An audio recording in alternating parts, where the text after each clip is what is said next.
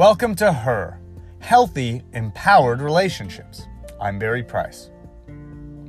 When you don't trust your intuition, then you attract crappy guys. Because you tune out and drown out the voice inside you that's telling you who's good for you and who's not good for you. You talk yourself into being with the wrong guy or the right guy at the wrong time. You talk yourself into staying with a partner that you shouldn't stay with. When you don't trust your intuition, you make bad decisions. So how and why does this happen? Well, the clients who come to me who are divorced all confirm when I talk to them that they did already see the things that would be problems with the marriage, the things that would end the marriage, before they even had their wedding day. Many of them on their wedding day had their intuition screaming at them. Red flags that they were dismissive of or marginalized. Our mind will try to explain away what our intuition's telling us if we have a strong enough emotional need that isn't being met. In most of these cases, it's because we so deeply crave love and have a fear that we won't find it another way. That we become attached to the idea that this person needs to be the one or is the one that meets our emotional need for love, acceptance, feeling good enough, whatever it is. And so our mind literally will pound a square peg into a round hole. We'll find a way to talk us into or out of what our intuition already knows. You also know you're not listening to your intuition if you keep looking for answers outside of yourself. If you always seem to need answers, or I don't know, I have to find out. If there are always loose ends and no closure with exes or going back to exes again and again, or trouble letting go of someone that you can already feel doesn't feel good or right to be with, then you're not truly connecting and trusting your intuitive voice. There are two really important things to do to begin hearing and trusting your intuitive voice. The first is we have to reduce our fear. Fear is louder than our intuitive voice. Fear will drown out our intuition. Fear will make us talk ourselves into and out of bad decisions, into bad decisions, out of good decisions. Fear is the number one enemy of intuition. And fear begins with you having unmet or undermet emotional needs and not believing there's another way to meet them. I can't get off the dating app. Where will I meet people? Or if I don't keep seeing him, what if nobody else wants me? Or I can't leave him because ...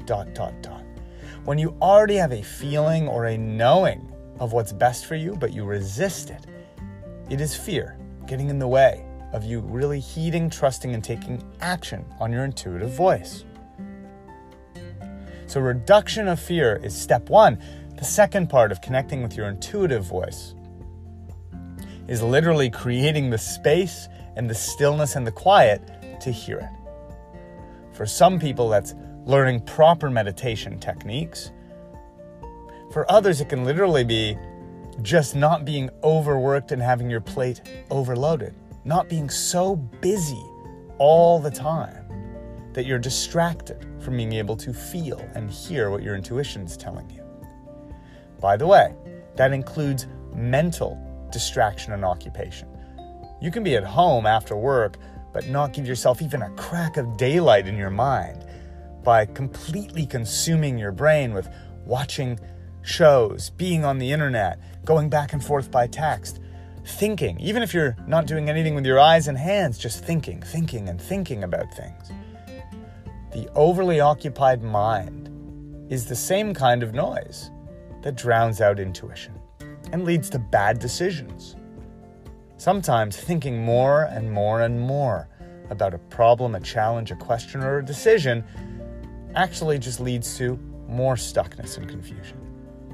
Whereas giving yourself some space to just breathe and do something that clears the mind a bit going for a walk, sitting quietly, watching a sunset can be where you finally get an inkling, an insight, or an idea. How do you know when intuition's speaking to you? Well, it'll often come through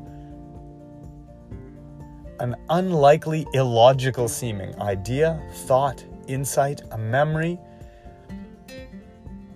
a visualization. You might picture yourself enjoying being free on a beach somewhere instead of being in the marriage that's draining you.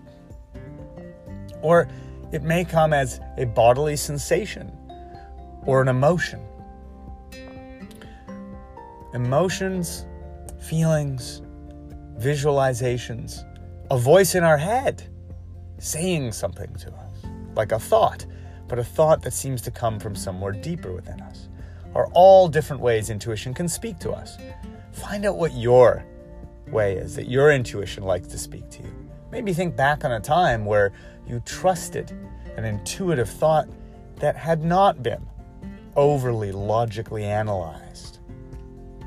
Think back to a time when your intuition took good care of you. Today is the day to begin building your intuition muscle and listening to it. Your relationships will become healthier and you will feel empowered. Much love.